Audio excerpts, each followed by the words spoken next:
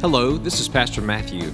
I just want to take a moment personally to say thank you so much for taking time to listen to this podcast. Our mission is to impact the valley and bless the nations with the gospel of Jesus Christ. We encourage you to go check out our website at crosslinkva.com. By doing so, you can learn all about the ministries of Crosslink and how we're involved in the community. Please know, we're praying for you. God bless you. If you have your Bibles today, I want to ask you to take them and open them with me to the New Testament book of Romans, to Romans chapter 12 for our time together this morning. If you are new to church or new to the scriptures, maybe you don't have a Bible with you, that's okay. The words will be here on the screen in just a moment, and in just a few minutes, we'll stand together as we read God's word. But we are so thankful to have all of you here this morning to be a part of what God is doing here at Crosslink. We have many faithful members here who have been members for a while and, of course, are partnered with us in what God is doing here in and through Crosslink. And, of course, members, we welcome you. We also have many regular attenders, people who've been coming here on a regular basis and praying about this being your church home. And, of course, we welcome you. And to all of our guests, thank you for being here. I pray that God would just move and speak in our hearts and our lives in a very great way. We have, over the last several weeks, been in a sermon series entitled Called to Commit. And we're looking at the importance of commitment, first and foremost, to the Lord Jesus Christ in a relationship with Him. And then through that, also commitment in the context of a local church. If you are a part here at Crosslink and you not yet, though, have become a member, we want to encourage you to really get connected to what God is doing here. There are several next steps that we would encourage you in. If you have never been to a Discovering Crosslink event or a Lunch with the Pastors, as it used to be called, we would encourage you in the next several months to participate in one. Some of you have already signed up and you'll be here for one tonight. That registration is already closed. But Discovering Crosslink is a first-time opportunity to have a meal with all the pastors, to get to know them, and to learn really about the core values and mission and ministry of Crosslink. And so it's kind of a first next step for those who've maybe been attending for a while. And so we would encourage you, if you've never done that, sign up for the next one, which is happening in April. But also there are many who have attended Crosslink maybe for a long time. It could have been a few months, maybe even a few years, or almost a few decades. I'm not sure. But we want to encourage you, if you're not yet a member of the local church, to sign up to be a part of a Deciding Crosslink event. They happen on Sunday mornings during the services on the first Sunday of every month. And that time takes you through the beliefs of Crosslink, our structure, and how we're accomplishing the mission and the vision that God has called us to here in this valley and beyond. And so we want to encourage you to sign up and be involved. Our Deciding Crosslink class is next offered the second Sunday in March, the first Sunday in April, the first Sunday in May, and the first Sunday in June. You'll hear more about all of that, but plan to be involved in what God is doing. I'm thankful that you're here today.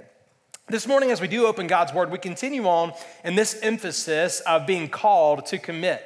And we've been looking at the importance of understanding the difference in the larger C, the big C church, and the smaller C, the local church. Both are vitally important, but it's also important that we have a biblical and healthy understanding of them. In the New Testament, when you read the word church, we see the word church 114 times in the New Testament. Of the 114 times, 90 times, the word is used in reference to a little c, local church, and about at 24 of those times, it's used in reference to a larger C, a big C church. Well, what's the difference? That can be very confusing, right? Like, how can the word church have two different meanings? The larger church is made up of every single person who has believed in Jesus Christ as Lord and Savior. It doesn't matter your background. It doesn't matter the years in which you lived. It doesn't matter the country that you're from. It doesn't matter a denominational label or not. Every single person who accepts Jesus Christ as Lord and Savior at the moment of salvation is brought into the larger C, the church of the Lord Jesus Christ. Now, what that says to us this morning is this simple reality. Not everybody is a part of the church. Those who've not accepted Jesus as Lord and Savior, those who have not called upon Christ for salvation, they're not a part. But everyone who has, at the moment of salvation, you're brought into the larger C church. What a wonderful truth to know you're a part of the church of the Lord Jesus Christ. And while that's a beautiful thing, while that's a wonderful thing, the simple reality is the larger church, as wonderful as it is, will not be seen in its entirety until we are all together after the Lord has raptured the church to heaven to be with Him. In fact, the reality is that while we are a part of the larger church, in many ways, the larger church is invisible to us. We don't know every Christian on the face of this earth at this moment. And we're not God. We can't be in every place at all times knowing exactly who our believers are not. And so it's not until one day that we are in heaven with the Lord that we will begin to understand the beauty and the fullness of the larger church. But it begs a question of us. Well, if God has called us to act a certain way, if God has called us to love a certain way, if God has called us to serve a certain way in the context of the church, then how can we do that if we can't see it? For example, how can I fulfill God's instructions concerning the church if I can't fully see it in its entirety? How can I serve? How can I give? How can I support? How can I encourage? How can I stir up? How can I teach? How can I admonish? And how can I build up the church if I can't visibly identify it? Well, the good news is there is a larger C church for all believers in Christ, but there also, according to Scripture, is the little c, the local church. The local church is that body of believers who live within a certain community or context that is partnered together for the purpose of fellowship, discipleship, and mission. The local church is this body of believers, brothers and sisters in Christ. We've accepted Jesus Christ, our Lord and Savior, and we partner together in our local context for the purpose of fellowship, discipleship, and missions. It is through this local church, like Crosslink Community Church and many others in this community, it is through this local church that we publicly profess faith in Christ through baptism. By the way, you should be here next week. It's going to be an incredible time of celebrating the baptism of many. It's through that local church that we corporately participate in the Lord's Supper. It's through that local church that we exercise our spiritual gifts. It's through this local church that we practice biblical accountability. It's through this local church that we partner together to impact the valley and bless the nations of the gospel of Jesus Christ. The fact is that God places great importance on the local church. And as a result, I believe throughout this series, God is calling us to do the same. It's through this local church that God has a word from the church in Rome to say to us today in Romans chapter 12. This morning, as we open God's word and as we study it and examine it, I want to ask you to consider one specific question. One specific question, and that is this. The question for us to consider in our time together this morning is simply this. For each of us, in what ways are you edifying the church? In what ways are you, through your efforts, through your energies, in your service, in your gifts, in what ways are you edifying the church? The word edify literally means to build up. And what it's suggesting to us this morning in Scripture is that every single one of us, if you know Christ as your Lord and Savior, we have a calling from God to use our gifts, to use our experiences, to use our energy and our effort for the purpose of building up the body of Christ. So in your life, in what ways are you building up the body? In what ways is the ministry of the church stronger and healthier because of your faithful involvement and investment? Romans chapter 12, I want to ask you, if you're able to do so, would you stand to your feet for the reading of God's word? As I believe God has much to say to us concerning the church and its ministries. The church and its ministries. Listen to what the Bible says, beginning in verse 1. Paul says these words, "Therefore I urge you, brethren, by the what? The mercies of God, to present your bodies as a living and holy sacrifice." Can you say the word sacrifice? Acceptable to God, which is your spiritual service of worship. Do not be conformed to this world, but be transformed by the renewing of your mind, so that you may prove what the will of God is, that which is good and acceptable and perfect. For through the grace given to me, I say to everyone among you not to think more highly of himself than he ought to think, but to think so as to have sound judgment, as God has allotted to each a measure of faith. For just as we have many members in one body, and all the members do not have the same function, so we who are many are one body in Christ, and yet individually members one of another. Since we have gifts that differ according to the grace given to us, each of us is to exercise them accordingly. If prophecy, according to the proportion of his faith. If service, in his serving, or he who teaches, in his teaching, or he who exhorts, in his exhortation. He who gives, do so with liberality. He who leads, with diligence. He who shows mercy, with cheerfulness. Let love be without hypocrisy. Abhor what is evil. Cling to what is good. Be devoted to one another in brotherly love. Give preference to one another in honor. Not lagging behind in diligence, fervent in spirit, serving the Lord.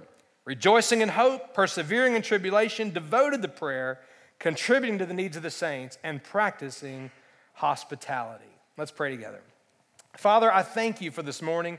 Thank you for this time together. Lord, as we read these words, as it's been translated into English for us, there are some of the words that can get wordy and can get challenging and difficult for us to comprehend. God, I pray today that through the Holy Spirit, you would speak to our hearts and lives.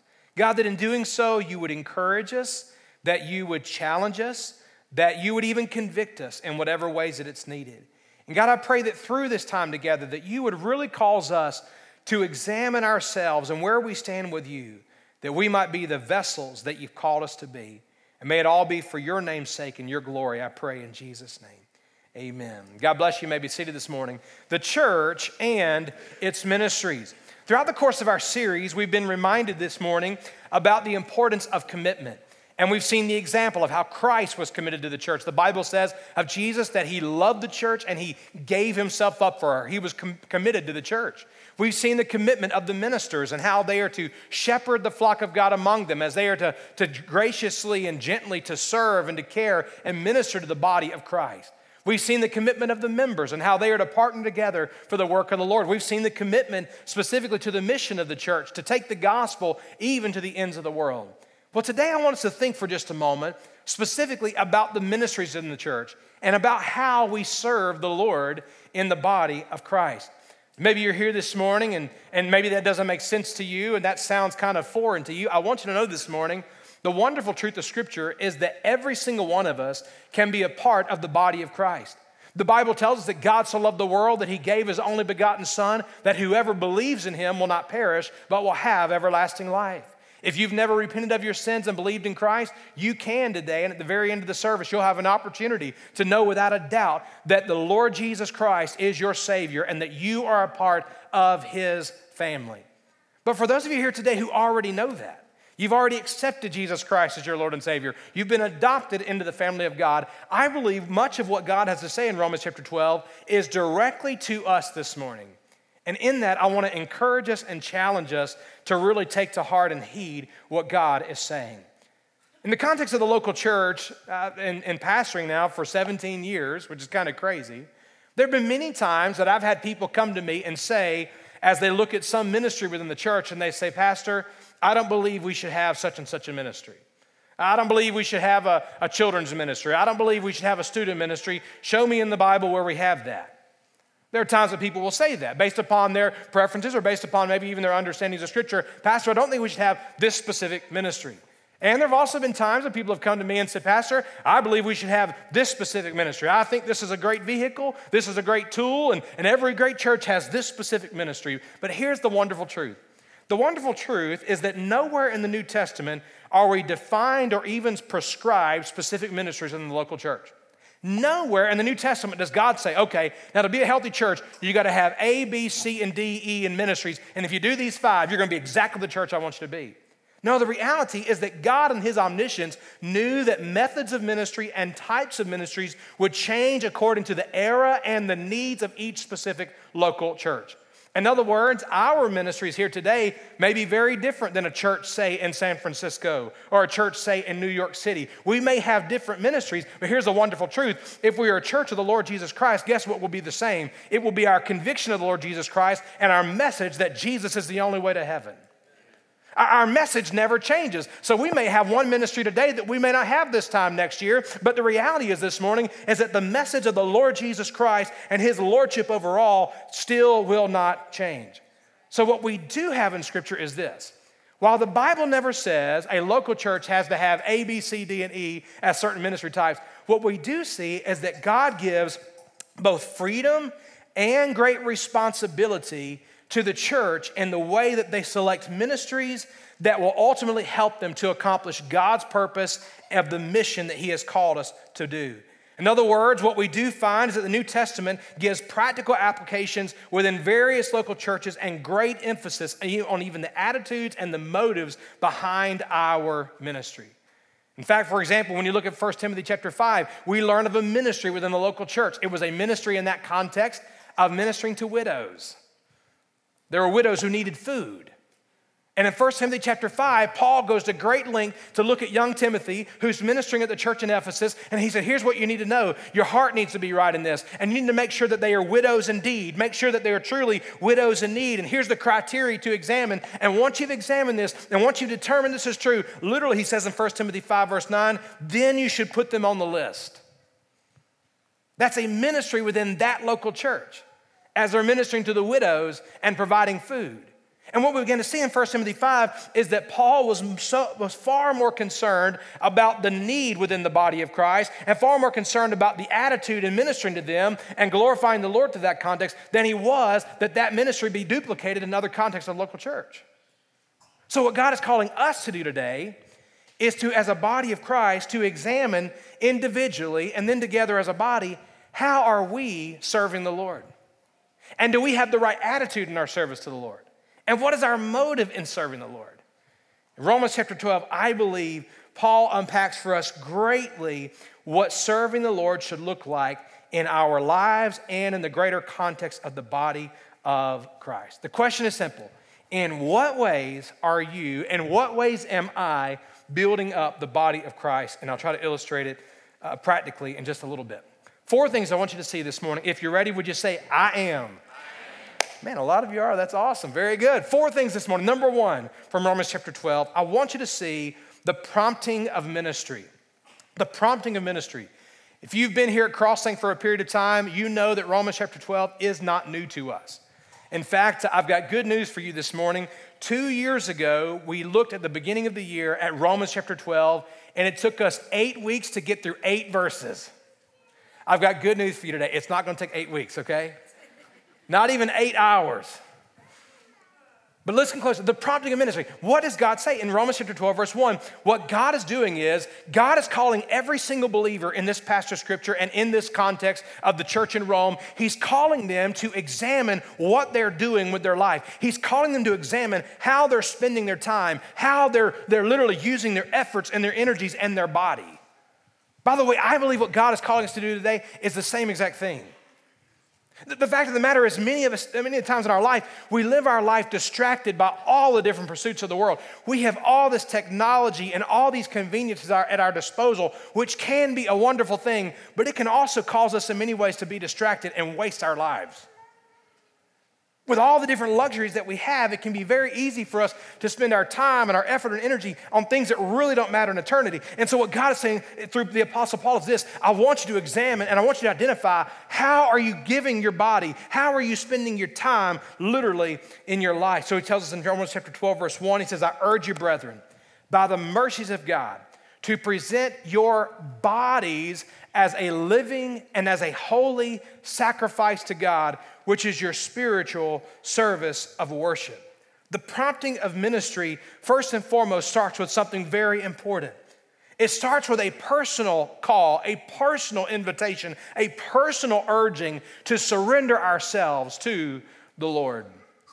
We hear this prompting of ministry, and unfortunately, when we think of the word ministry, we often think of a church. We'll see a church and we'll say, oh, there's a ministry over there. Oh, that's a healthy ministry, or that's a struggling ministry. We'll describe the church. Sometimes we think of the word ministry, we think of the pastor. Oh, well, the pastor was called to ministry. He serves in the church. But the word ministry in the Greek literally is where we get our English word to serve. In other words, it doesn't matter if we're talking about the church as a whole or whether we're talking about the pastor. If you know Jesus Christ as your Lord and Savior, whether you realize it or not, God has called you to the ministry. Now, God calls some to vocational ministry. God calls some to pastor or to teach and that type of context. But the fact is, every child of God has been called to the ministry. We've been called to serve the Lord. But notice where this call begins in verse 1. It begins by presenting our bodies as a living and holy sacrifice. In other words, the prompting of ministry does not begin first with a task, but instead first to a place of complete devotion to the Lord Jesus Christ.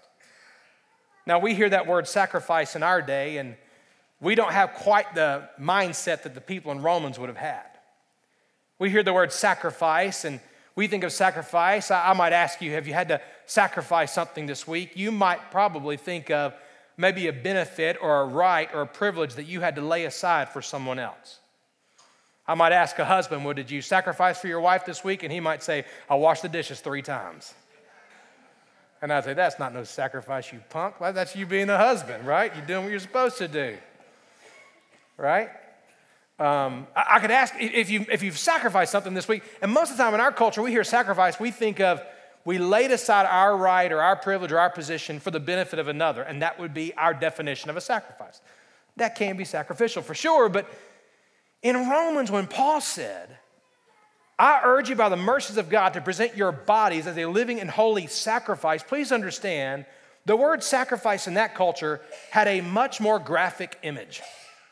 It had a much deeper understanding than, well, yes, I'll wash the dishes, okay, just by sake of illustration. By the way, men, it's okay to wash dishes, keep doing it, all right? But what I'm saying to you is this. In that culture, when they thought of a sacrifice, frankly, they thought of a very graphic and gruesome image. In that culture, when they had the temple in Jewish culture and people were bringing sacrifices as an atonement for their sin, literally what they envisioned were the sacrifices where people would take these spotless, innocent lambs, or they would take these turtle doves and they would literally bring them to the priest, where they literally would be slaughtered and they would be offered on the altar as a sacrifice, as a burnt offering before God. The Bible describes Jesus on the cross literally as a sacrifice for the sins of the world. It literally was a very graphic image of nothing less than death. Paul's saying, listen, I am urging you, Christians, by the mercies of God, because you've already experienced God's grace, you've experienced God's forgiveness, you've experienced God's salvation. I'm urging you by the mercies of God, literally with your bodies, to surrender them as a living and holy sacrifice to God. How do we do that? How do we surrender ourselves? Literally, kind of the idea here is of death. What does that look like? What does that mean? I think Paul understood it clearly as he said of his own life in Galatians 2, verse 20. He said these words. He said, for I have been crucified with Christ. It's no longer I who live, but Christ lives in me. And the life which I now live, I live in the flesh. I live by faith in the Son of God who loved me and gave himself up for me. You know what Paul's saying in that moment?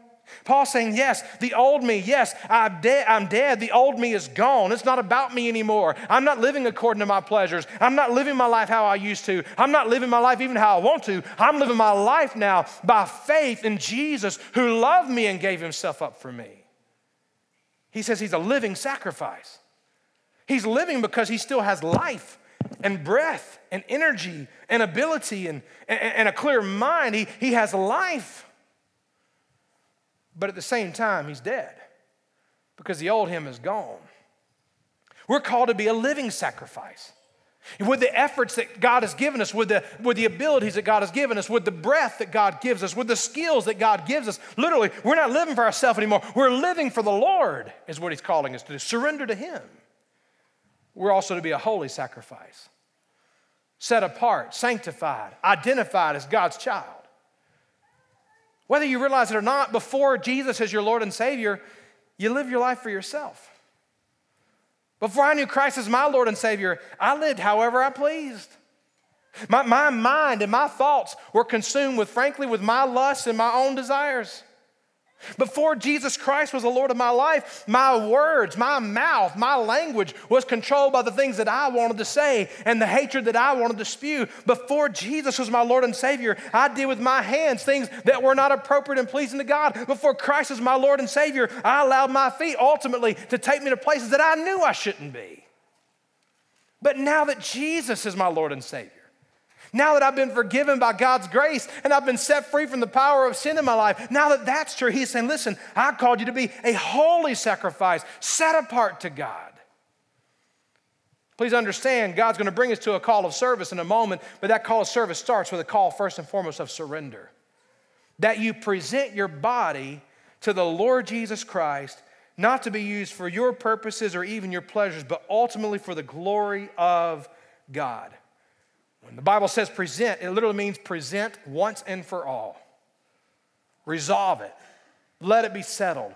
Literally, the idea is surrender, laying yourself on the altar and saying, Lord, my life is all yours. The only way I know to illustrate that is the practical illustration of a wedding ceremony.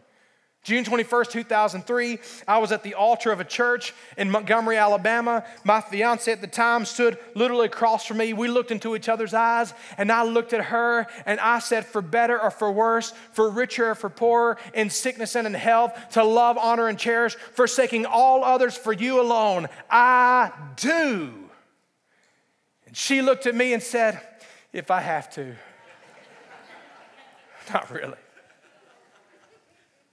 But you know what was happening in that moment? In that moment, we were looking at each other and we were saying, forsaking all others, I'm literally presenting myself to you for once and for all, for better or for worse. It doesn't matter what's come. We're here together. What God is calling us to do in this illustration is, He's saying, listen, Christian, because you've been saved, because you've been set free, here's what I'm calling you to do. Surrender your body completely to the Lord once and for all. I think we need the daily reminder, the daily application. The fact of the matter should be a once and all presentation. So why should we do that? Paul gives us two simple motivations. I'm going to say them quickly and move on. But the first motivation is simply the mercy of God. I urge you, brethren, by the mercies of God to present your bodies as a living and holy sacrifice. The idea of mercy is God not giving us what we deserve. Let me ask you a question. What do you deserve from God? You don't have to answer it out loud. The world will say, you deserve the best. You deserve to be happy after all.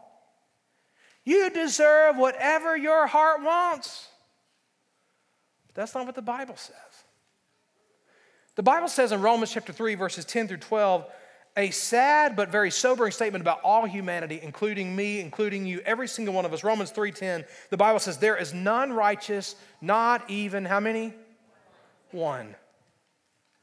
There's none who seeks for God. All have turned aside. Together they have become useless. There is none who does good. There is not even one. Romans 3:23, it summarizes it this way, for all have sinned and come short of the glory of God. Every single one of us. It doesn't matter how old you are, how young you are. It doesn't matter your skin color. It doesn't matter your background. It doesn't matter your grandparents' faith. Every single one of us are guilty as charged. We have all sinned against God and fallen short of His glory. Just one sin. And I would imagine that most of us have committed more than one sin just this morning or throughout this week. Just one sin made us a sinner and guilty before God. Romans 6:23 tells us what we truly deserved. It says it this way, for the wages of sin is, say it with me, death. What we deserve is death. What we deserve is separation from God because we have sinned, because we've fallen short. What we deserve is the absolute judgment of God. And yet God in His grace and God in His mercy, not giving us what we deserve, He offered us something else. The Bible tells us in Romans 6:23, but the free gift of God is eternal life in Christ Jesus our Lord. We didn't earn life. We don't deserve it. It's not based upon what we feel. It's not based upon what we do. It's not based upon what we bring. It's not based upon our effort. It's not based upon our self-righteousness. It's not based upon our rules. It's the free gift of God that God offers to all who believe. It's His mercy. Paul looks and says, listen, because God has been so merciful, it's only right and appropriate that we would surrender our all, our very lives to the Lord. But the second motivation is the worship of God. Remember I said a moment ago that the word worship comes from two old Latin words literally that mean worthship. It's describing, in essence, our response to God is showing His worth in our life. What does Paul say in verse 1? By the way, this surrendering of your bodies as a living and holy sacrifice, it's acceptable to God, which means it's pleasing, it's good, and it is your spiritual service of worship. Someone say, oh, well, Pastor, I love going to Crossing because I love to worship. Can I tell you this morning, I am so thankful for Pastor Scott. I'm thankful for Kyle and for Andrew and many others who use their gifts, all of our instrumentalists, all of our singers, Miss Angela and others. Man, what a joy it is to be here to worship the Lord. But if worshiping the Lord is only what you do on Sunday morning, then I suggest what you're really doing is not worship at all. Because our worship of the Lord is really about our heart's response to Him. It's about our lives being surrendered to Him. It's not about 30 minutes on Sunday morning. That's an expression of it. That's the way that we demonstrate it. But our worship, according to Romans chapter 12, verse 1, is our lives completely surrendered to the Lord Jesus Christ. A.W. Tozer said it this way: no man gives anything acceptable to God until he has first given himself in love and sacrifice. So I wonder, is what we're offering to the Lord acceptable to God? I'm reminded of the illustration many years ago of a little boy who was in a worship service just like this today at Crosslink. He came into the worship service, he sat with his mother, and he listened to the pastor preaching, and like a little boy will do, he didn't hear everything, but what he did hear was the pastor preaching about the importance and the blessing of how God had poured out His grace and all that God had given to us. And he heard the pastor preaching of John 3:16, that God so loved the world that He gave His only begotten Son, that whoever believes in Him will not perish but will have eternal life. And the little boy heard that message about all that God had given to him. And the pastor challenged the people. He said, listen, if God would give His own Son for you, what are you willing to give to Him in return? What would God have you to give in return for all that God has given to you in Jesus Christ? The little boy began to think through that, and he listened to the message, and he pondered that question: what could I give to the Lord? Not a whole lot of resources, not a lot that he could do. And the service ended that day, and as was their custom in that country church, at the end of the service, they began to pass the offering plate to give of their resources, give of their tithes and their offerings to bless the work of the Lord. And the offering plate made the way, and the little boy was pondering and thinking, I don't have anything to put in the offering plate. I don't have an allowance, and I don't have a job. There's nothing I can give. And the offering plate made its way past him, and he let it on by, but he began to tear up. He couldn't think of anything to give to the Lord. Finally, as the offering plate began to make its way towards the back, he thought of something, and he quickly ran to the back, and he asked the usher, he tugged at his jacket, Mister, will you put the offering plate on the floor? And he said, no, son, don't bother me. He said, Mister, please, will you put that offering plate on the floor? And finally, after begging, the usher put the offering plate on the floor, and that little boy, with the wisdom and with the gentleness that only a child can bring, when that offering plate hit the floor, he picked up those little feet, and he literally stood on top of the money, and he stood in the offering plate, and he cried out loud, he said, God, I don't have any money to give, but I'll give you what I do have. I give you me. You know what that little boy understood that so many of us miss? Is that what God truly wants from us is our lives surrendered to Him. Many of us are content to throw a little change in the offering plate, give God a little time here and there, when what God really is worthy of is nothing less than our lives fully surrendered to Him. Second thing I want you to see this morning is this. Yes, God's called us to a place of service that begins really with this prompting of ministry, this surrendering of our bodies to the Lord. But secondly, it is furthered by what we see as the priority of the mind. It's important that you surrender your body, yes, but it's also important that your mind be right with God. God is not calling us to merely go through the motions. He's calling us to make sure that our mind is first and foremost fixed on Him. Please understand this morning the importance of being surrendered to the Lord in order ultimately that we can bring glory to Him through service, but also the importance of our mind being right in that. If we are surrendered to the Lord, serving will naturally follow. But if we are serving the Lord without surrender, it will simply become volunteering, and eventually our so-called service will come to an end. If we're serving just because we see a need, the time's going to come that we no longer value the need greater than our own comforts. If we're merely serving because we see the burden, the time will come, for example, we see the burden. We've got kids in the children's ministry, so we're going to serve here. But the time will come when the kids are grown and gone, and no longer you're going to feel the burden, and you're no longer going to serve. There's got to be surrender to the Lord Jesus Christ first, and out of that, there comes service. So we've got to make sure our minds are right as we serve the Lord. The Bible says in verse 2, and do not be conformed to this world, but be transformed by the renewing of your mind, so that you may prove what the will of God is, that which is good and acceptable and perfect. Jesus clearly shows us the importance of the mind when He's asked in Matthew chapter 22, hey, teacher, tell us, what is the greatest commandment? I'm trying to trick Him, right? What does Jesus say? Here's what it is. You shall love the Lord your God with all your heart and with all your soul and with all your mind. Your heart, your mind, your innermost being, the core of who you are. You're not just going through the motions. You're not just paying lip service to the 10 Commandments as they're trying to trick him to do. He's saying, no. You got to love the Lord with all of your being, your heart, your soul, and with all your mind. Because if our hearts and minds aren't in our service, then we will likely just be going through vain, empty motions. So what does he say about this, getting our mind right? How do we understand this priority of renewing our mind? I think there's two things that we see from this. First, we see the reminder, a kind of a negative instruction, if you will, and that is God is saying, don't be conformed to this world. Don't let your mind give in to the thinkings, the philosophies, the ideals, the messaging, even of the world around you. The world around us has a Burger King mentality.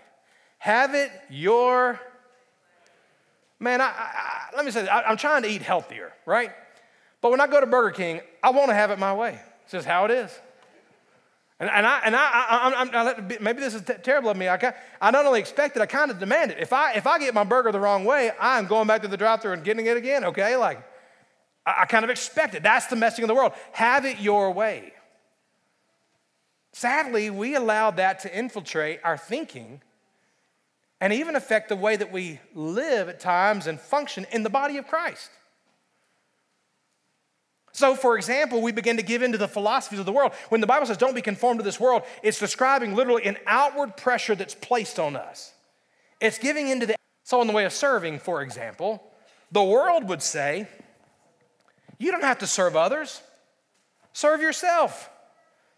Do what you want to do. Do what makes you happy.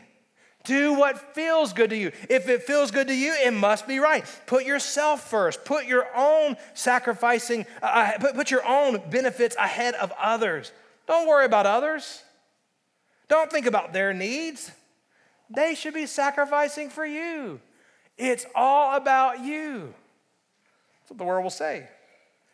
Isn't it interesting that the messaging of the world is very much like the very lies and temptations that Satan brought to Eve and to David and to countless others through Scripture?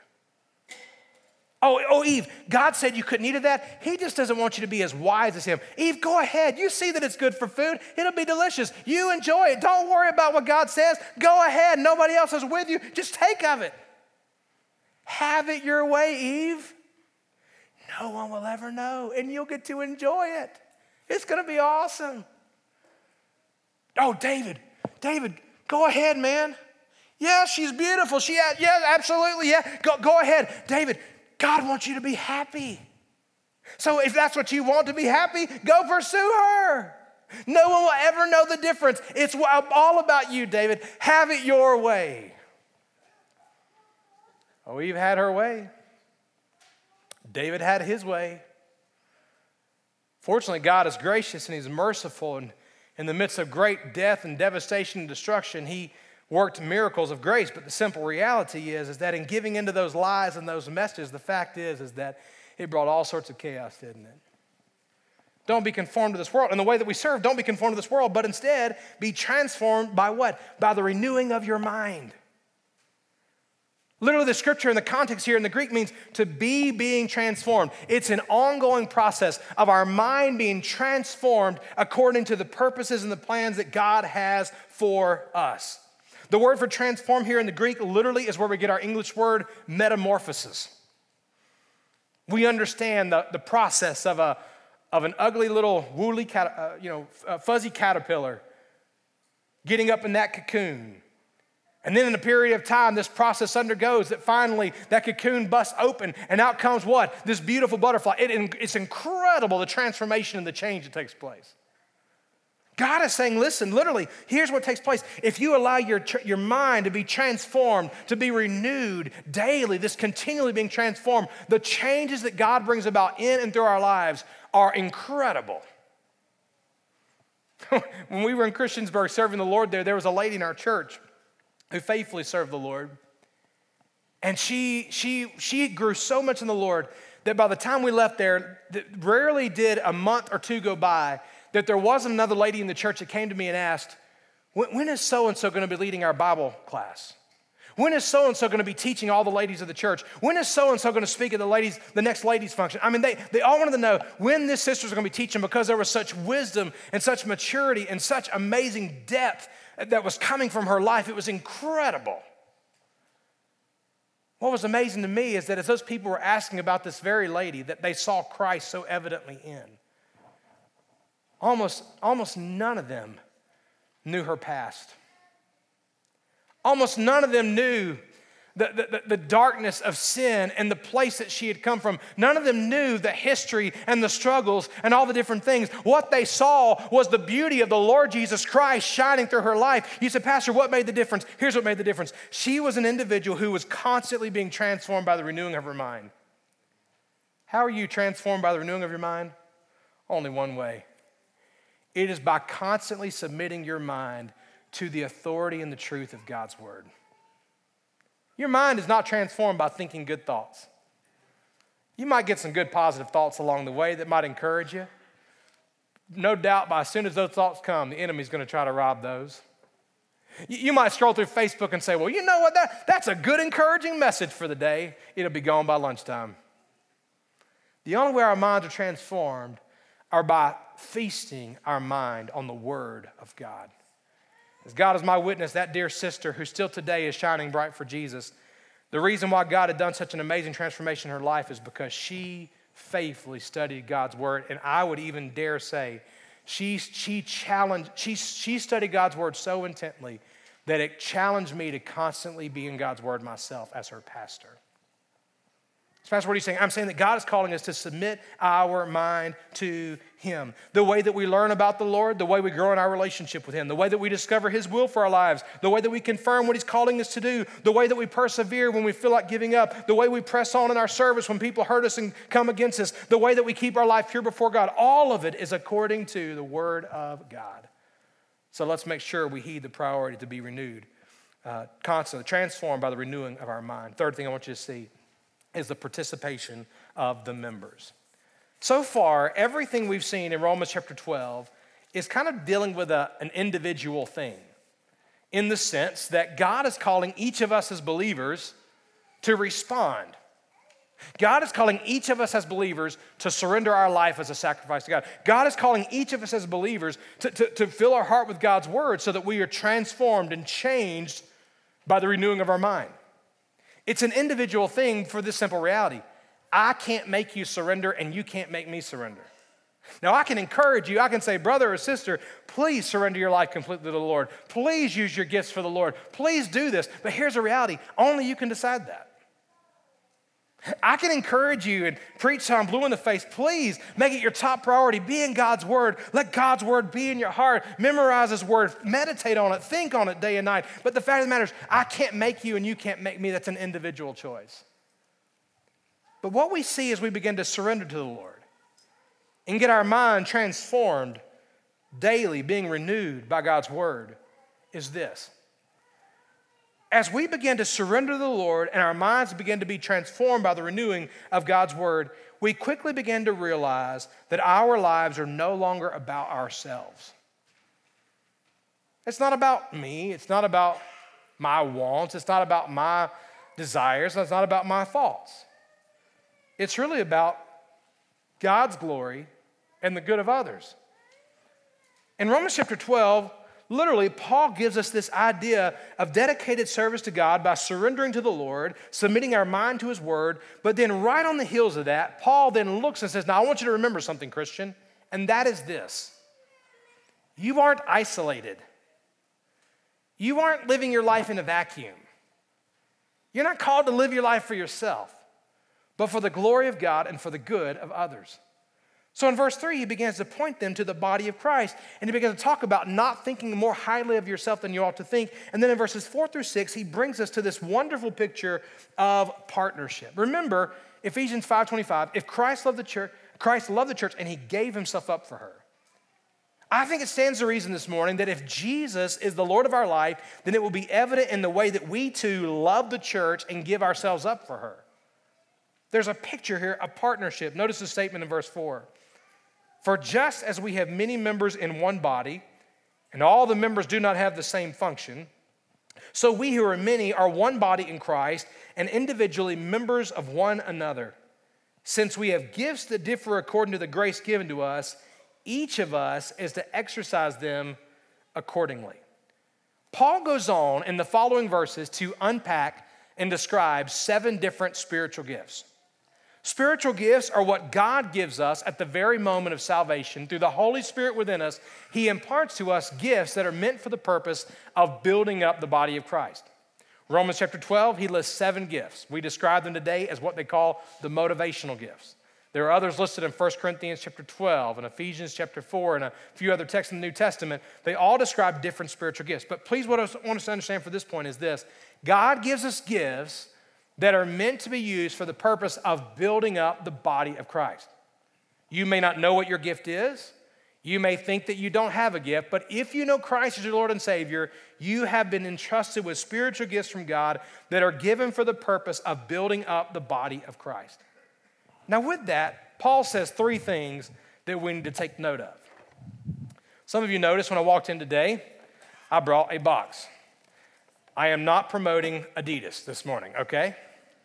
I have an illustration I'm going to use here in just a moment to hopefully, in a lighthearted way, help us to understand the importance of what Paul is saying in this partnership of ministry. 3 things I want you to see about this partnership. First and foremost, I want you to notice our differences. Our differences. The scripture says in verse 4, "For just as we have many members in one body, and all the members do not have the same function." There's differences in the body of Christ. All kinds of differences. We have differences of personalities. Would you agree? If you do, would you say amen? Amen. Some of you, it's the first time you ever said amen. Feels good, doesn't it? Okay. We have differences of personalities. We have differences of looks and backgrounds, skin tones. We have differences, and maybe even at times in our family backgrounds and our cultures and where we grew up. We've got all kinds of differences, likes and dislikes. We have different sports teams, because most of y'all are completely not right, but you'll get there eventually, okay? Kidding. We got all kinds of differences. We even have differences of spiritual gifts. Paul lists them here, and many of them as exhortation and teaching, the gifts of service. He mentions here the gift of prophecy. There's several gifts that he lists here. We go on in 1 Corinthians and we'll learn others about administrations and various things. The fact of the matter is there's a difference of these gifts. And the fact of the matter is that we need this difference. 1 Corinthians chapter 12 says it this way. Look at the words on the screen. It says this way. "For the body is not one member, but many. If the foot says, 'Because I'm not a hand, I'm not a part of the body,' it's not for this reason any the less a part of the body. And if the ear says, 'Because I'm not an eye, I'm not a part of the body,' it is not for this reason any less a part of the body." And we understand the difference. We can quickly look at our body parts and see that they're different. My fingers don't look like my eyes, thank God. Right? My ears don't look like my nose. You can literally see the differences. And literally God uses, in 1 Corinthians 12, this little spiritual gift called sarcasm to illustrate the point. He says, can you imagine your feet going on strike and protesting and saying, "Man, I sure wish I was a hand. I wish that I could pick up things and grab things, and I wish that I could be held by someone else's hand with affection. I wish that I could have jewelry like rings. Oh, I wish, but instead I got to stay down here in these sweaty old socks and shoes all day long. I just stink all the time." That's ridiculous. Literally, God says in 1 Corinthians 12 through the Apostle Paul, can you imagine if your ears said, "Oh, I wish I was an eye. I sure wish I was an eye." Instead, everybody covers me up with hair. People poke holes in me and put metal on me just to try to decorate me and make me look good. I sure wish I was an eye that could gaze into someone else's eyes and see the beauty and all these different things. It's ridiculous. But Paul's point is, there's simply diversity. Just because my ears don't have the same function as my eyes don't mean that it's unimportant. They're important. They have their own unique gifting and their own unique purpose and their own unique thing they bring to my body. I don't like the look of my ugly toes, but I'm thankful for them, and I'm thankful for my feet because they give me a foundation. They give me stability. They have a different purpose in my hands. But here's Paul's point. Paul's point is simply this. Yes, there is a difference in our bodies, but please understand there is a dependence in our bodies. There's the differences, different parts that we see, but there's also dependence. We need them. Now, I know this flies in the face of our culture. Our culture says, you can do it all by yourself. Our culture says, pull up your bootstraps, you can be independent, you are self-sufficient, you can do it all. After all, you got this. But God says, no, actually, you don't got this. In the body of Christ, you need each other, which means you must depend upon others, but hello, they are also depending upon you. In what ways are you edifying the body of Christ? Now, to help illustrate this, I'd like to bring to the stage my faithful assistant, Mr. Potato Head.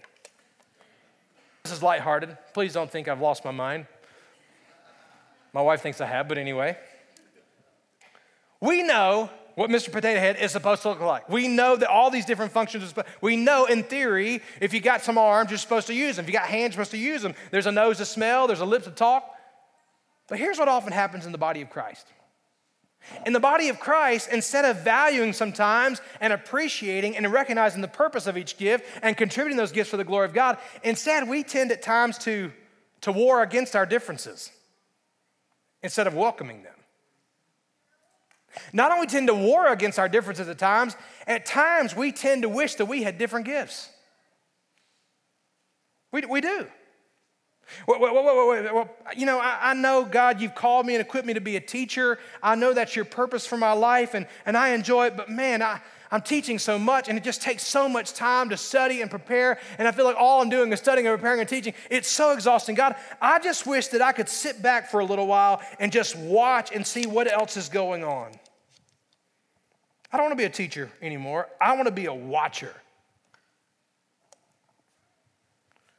God, I know that you've given me hands to serve you, and you've given me opportunities, and you've given me gifts and all these different things. And Lord, I want to serve you, but you know, just for a while, God, I want to sit back and I want to chill and just kind of literally sit on my hands.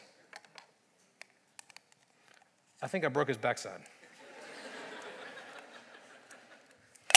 Seriously, I broke his backside. Right? Problem is that when you do this, when you sit back and watch, you still got hands, but the problem is they're not accomplishing their purpose. He can't reach a whole lot from the front. That's another story. God, I know you've called me to be sensitive to your leading. God, I know you've called me and gifted me to be able to hear from you and to understand your word and to understand what it is that you're calling us as a church to do. But God, I'm kind of tired of being in this role. God, I'd really rather be in a role where I do something else. God, I'd rather just be your hands over here. I'd rather be your hands. But God, I know I'm called to be your feet, and I know that you've given me opportunities to take the gospel to the ends of the earth, and I know you give me opportunities to go to Ukraine and go to Nicaragua and other things, but God, I'm really tired of being these feet down here that nobody sees and nobody gives attention to. So God, I'd rather be up here.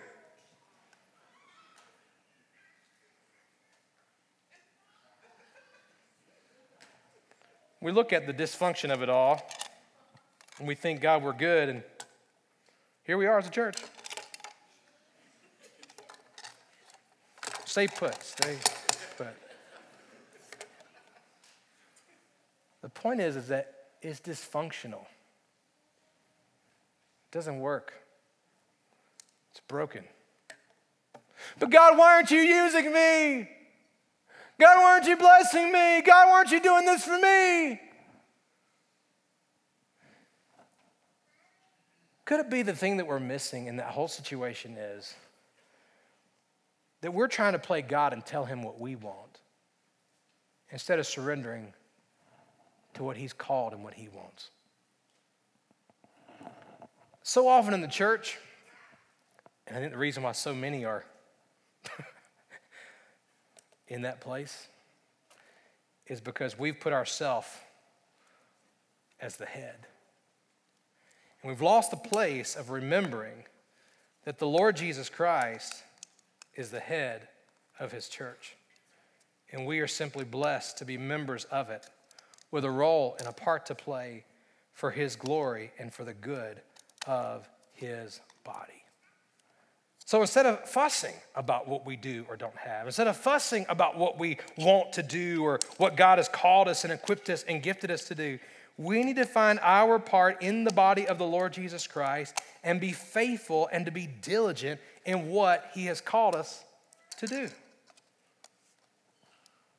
so that we won't be a broken Mr. Potato Head. Here's a Tim Smith mustache, but that didn't fit in there. Pastor, what are you saying? I'm being lighthearted, of course, but I'm saying we need each other. And we each need to fulfill our part in our calling. So the third thing we see about this is we see our devotion. What does Paul say in Romans chapter 12? He says, basically, whatever those gifts are that God has given you, exercise them. Quit wasting them. Don't reject God's plan for your life. Don't believe the lie that you're not good enough. Don't give in to the feeling that someone else is better qualified. Don't believe the lie that what you offer is unimportant. No, by God's grace, identify your gift, thank him for it, and use it for his glory to build up his church. Final thing, and we'll be done. I'm going to ask Kyle to go ahead and come on out and begin playing. The final thing I want you to see are the practices of ministry. Verses 9 through 13. I don't have time to dig into this very deep. You'll talk about this in community groups as you meet, Lord willing, this week. But the practices of ministry. Notice what Paul does next. Have you noticed that every time we have seen this call to commitment, we see it modeled and demonstrated through love? Christ is committed to the church, and what did he do? He loved the church and gave himself up for her. The pastors are called to serve as a shepherd, and the picture there is one of love and sacrificial service for the glory of God and good of the church. The members of the church, guess what? We're called literally to this labor of love where we love one another and we minister out of love for God to put one another's needs above our own. Literally last week, the mission of the church, the Apostle Paul said, for it's the love of Christ that controls us and calls us to go into the ends of the earth. Notice what Paul says in Romans chapter 12, verse 9. He says 5 things about our service. I'm going to say them quickly. You'll unpack them this week. Number 1, we must serve in love. By the way, for let love be without hypocrisy. Abhor what is evil. Cling to what is good. Be devoted to one another in brotherly love. Warren Wiersbe said it this way: love is the circulatory system of the spiritual body which enables all the members to function in a healthy, harmonious way. Secondly, we must serve in humility. What does he say in verse 10? Giving preference to one another. Not about me, not about mine, but it's about others. How can I serve? How can I bless them? How can I show them honor? Philippians 2 says it this way: do nothing from selfishness or empty conceit, but with humility of mind, regard one another as more important than yourselves. Do not merely look out for your own personal interest, but also for the interest of others. We must serve in humility. Third, we must serve with diligence. Literally, the word that's used for diligence here in this passage of Scripture, where the Bible says not lagging behind in diligence, fervent in spirit, literally the word that was used meant hardworking. Not giving God your leftovers, giving God your best. Not giving because you have to, giving because you want to. Not giving what's easy, but literally going the extra mile, serving the Lord with diligence. Fourth, we must serve with perseverance, not giving up. Why? Listen to this statement. Fervent in spirit, serving the Lord, rejoicing in hope, persevering in tribulation, devoted to prayer. We must serve with perseverance, not losing hope, not losing heart. Why? Because we know who it is that we're serving. You know what? When you serve the Lord, I guarantee you there's going to be some time along the way that it doesn't turn out the way you thought it should. When you serve the Lord, someone's going to question your motives. When you serve the Lord, you're at times going to be attacked or maybe falsely accused. They're going to question everything about you. But here's the reality. When you serve the Lord, serve with perseverance, knowing that it's the Lord that you serve. Colossians 3 says it this way: whatever you do, Whatever you do your work heartily as for the Lord rather than for men, knowing that from the Lord you will receive the reward of the inheritance. Why? For it is the Lord Christ whom you serve.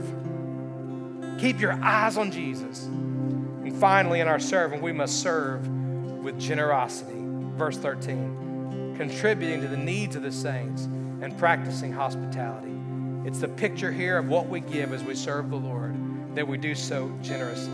Galatians 6:10, while we have the opportunity, let us do good to all people, and especially to those who are of the household of faith. You say, Pastor, what are you saying this morning? Here's what I'm saying. I'm saying that God has called us to commit our lives to the Lord Jesus Christ and in service to Him. The context of all of this morning began in Romans chapter 12, verse 1. We're to do this because of the mercies of God. That suggests to us this morning that there's probably two types of people here this morning. There are those who still need to experience the mercy of God, and there are those who, because they already have, need to surrender their lives completely to it. So the first question I want to ask you as we close this morning is simple. Have you experienced the mercies of God? We've already seen in the Bible that all of us have sinned and come short of the glory of God. We all need God's grace and His forgiveness in our life. We all need God's gift of salvation, and the only way we receive that is by faith in Him. So this morning, if you need to experience the mercies of God, there's an opportunity right here in just a moment to accept Jesus Christ as your Lord and Savior. Know that your sins have been forgiven. Know that heaven is your home. Know that you're right with God. You can experience His mercy today. But secondly, if you're here today and you know you've already experienced God's mercies in your life, you know that you've been saved, I call you and challenge you this morning. Would today be a day where you surrender your life completely to the Lord? Would you surrender your life completely to the Lord to the extent God didn't give you the gifts, the abilities, the talents, even the experiences? He didn't give them to you for you to sit on a shelf and not use them. He entrusted them to you so that you might faithfully serve and use them for His glory and for the good of His church. And so I challenge you today to say yes to Him. Thank you so much for taking time to listen to this podcast. We encourage you to come and join us right here on our campus. We're located right next to the county fairgrounds here in Harrisonburg, Virginia. If you have any questions about the church, any question about the message, feel free to email us or call us and let us know. And we look forward to seeing you soon. God bless you.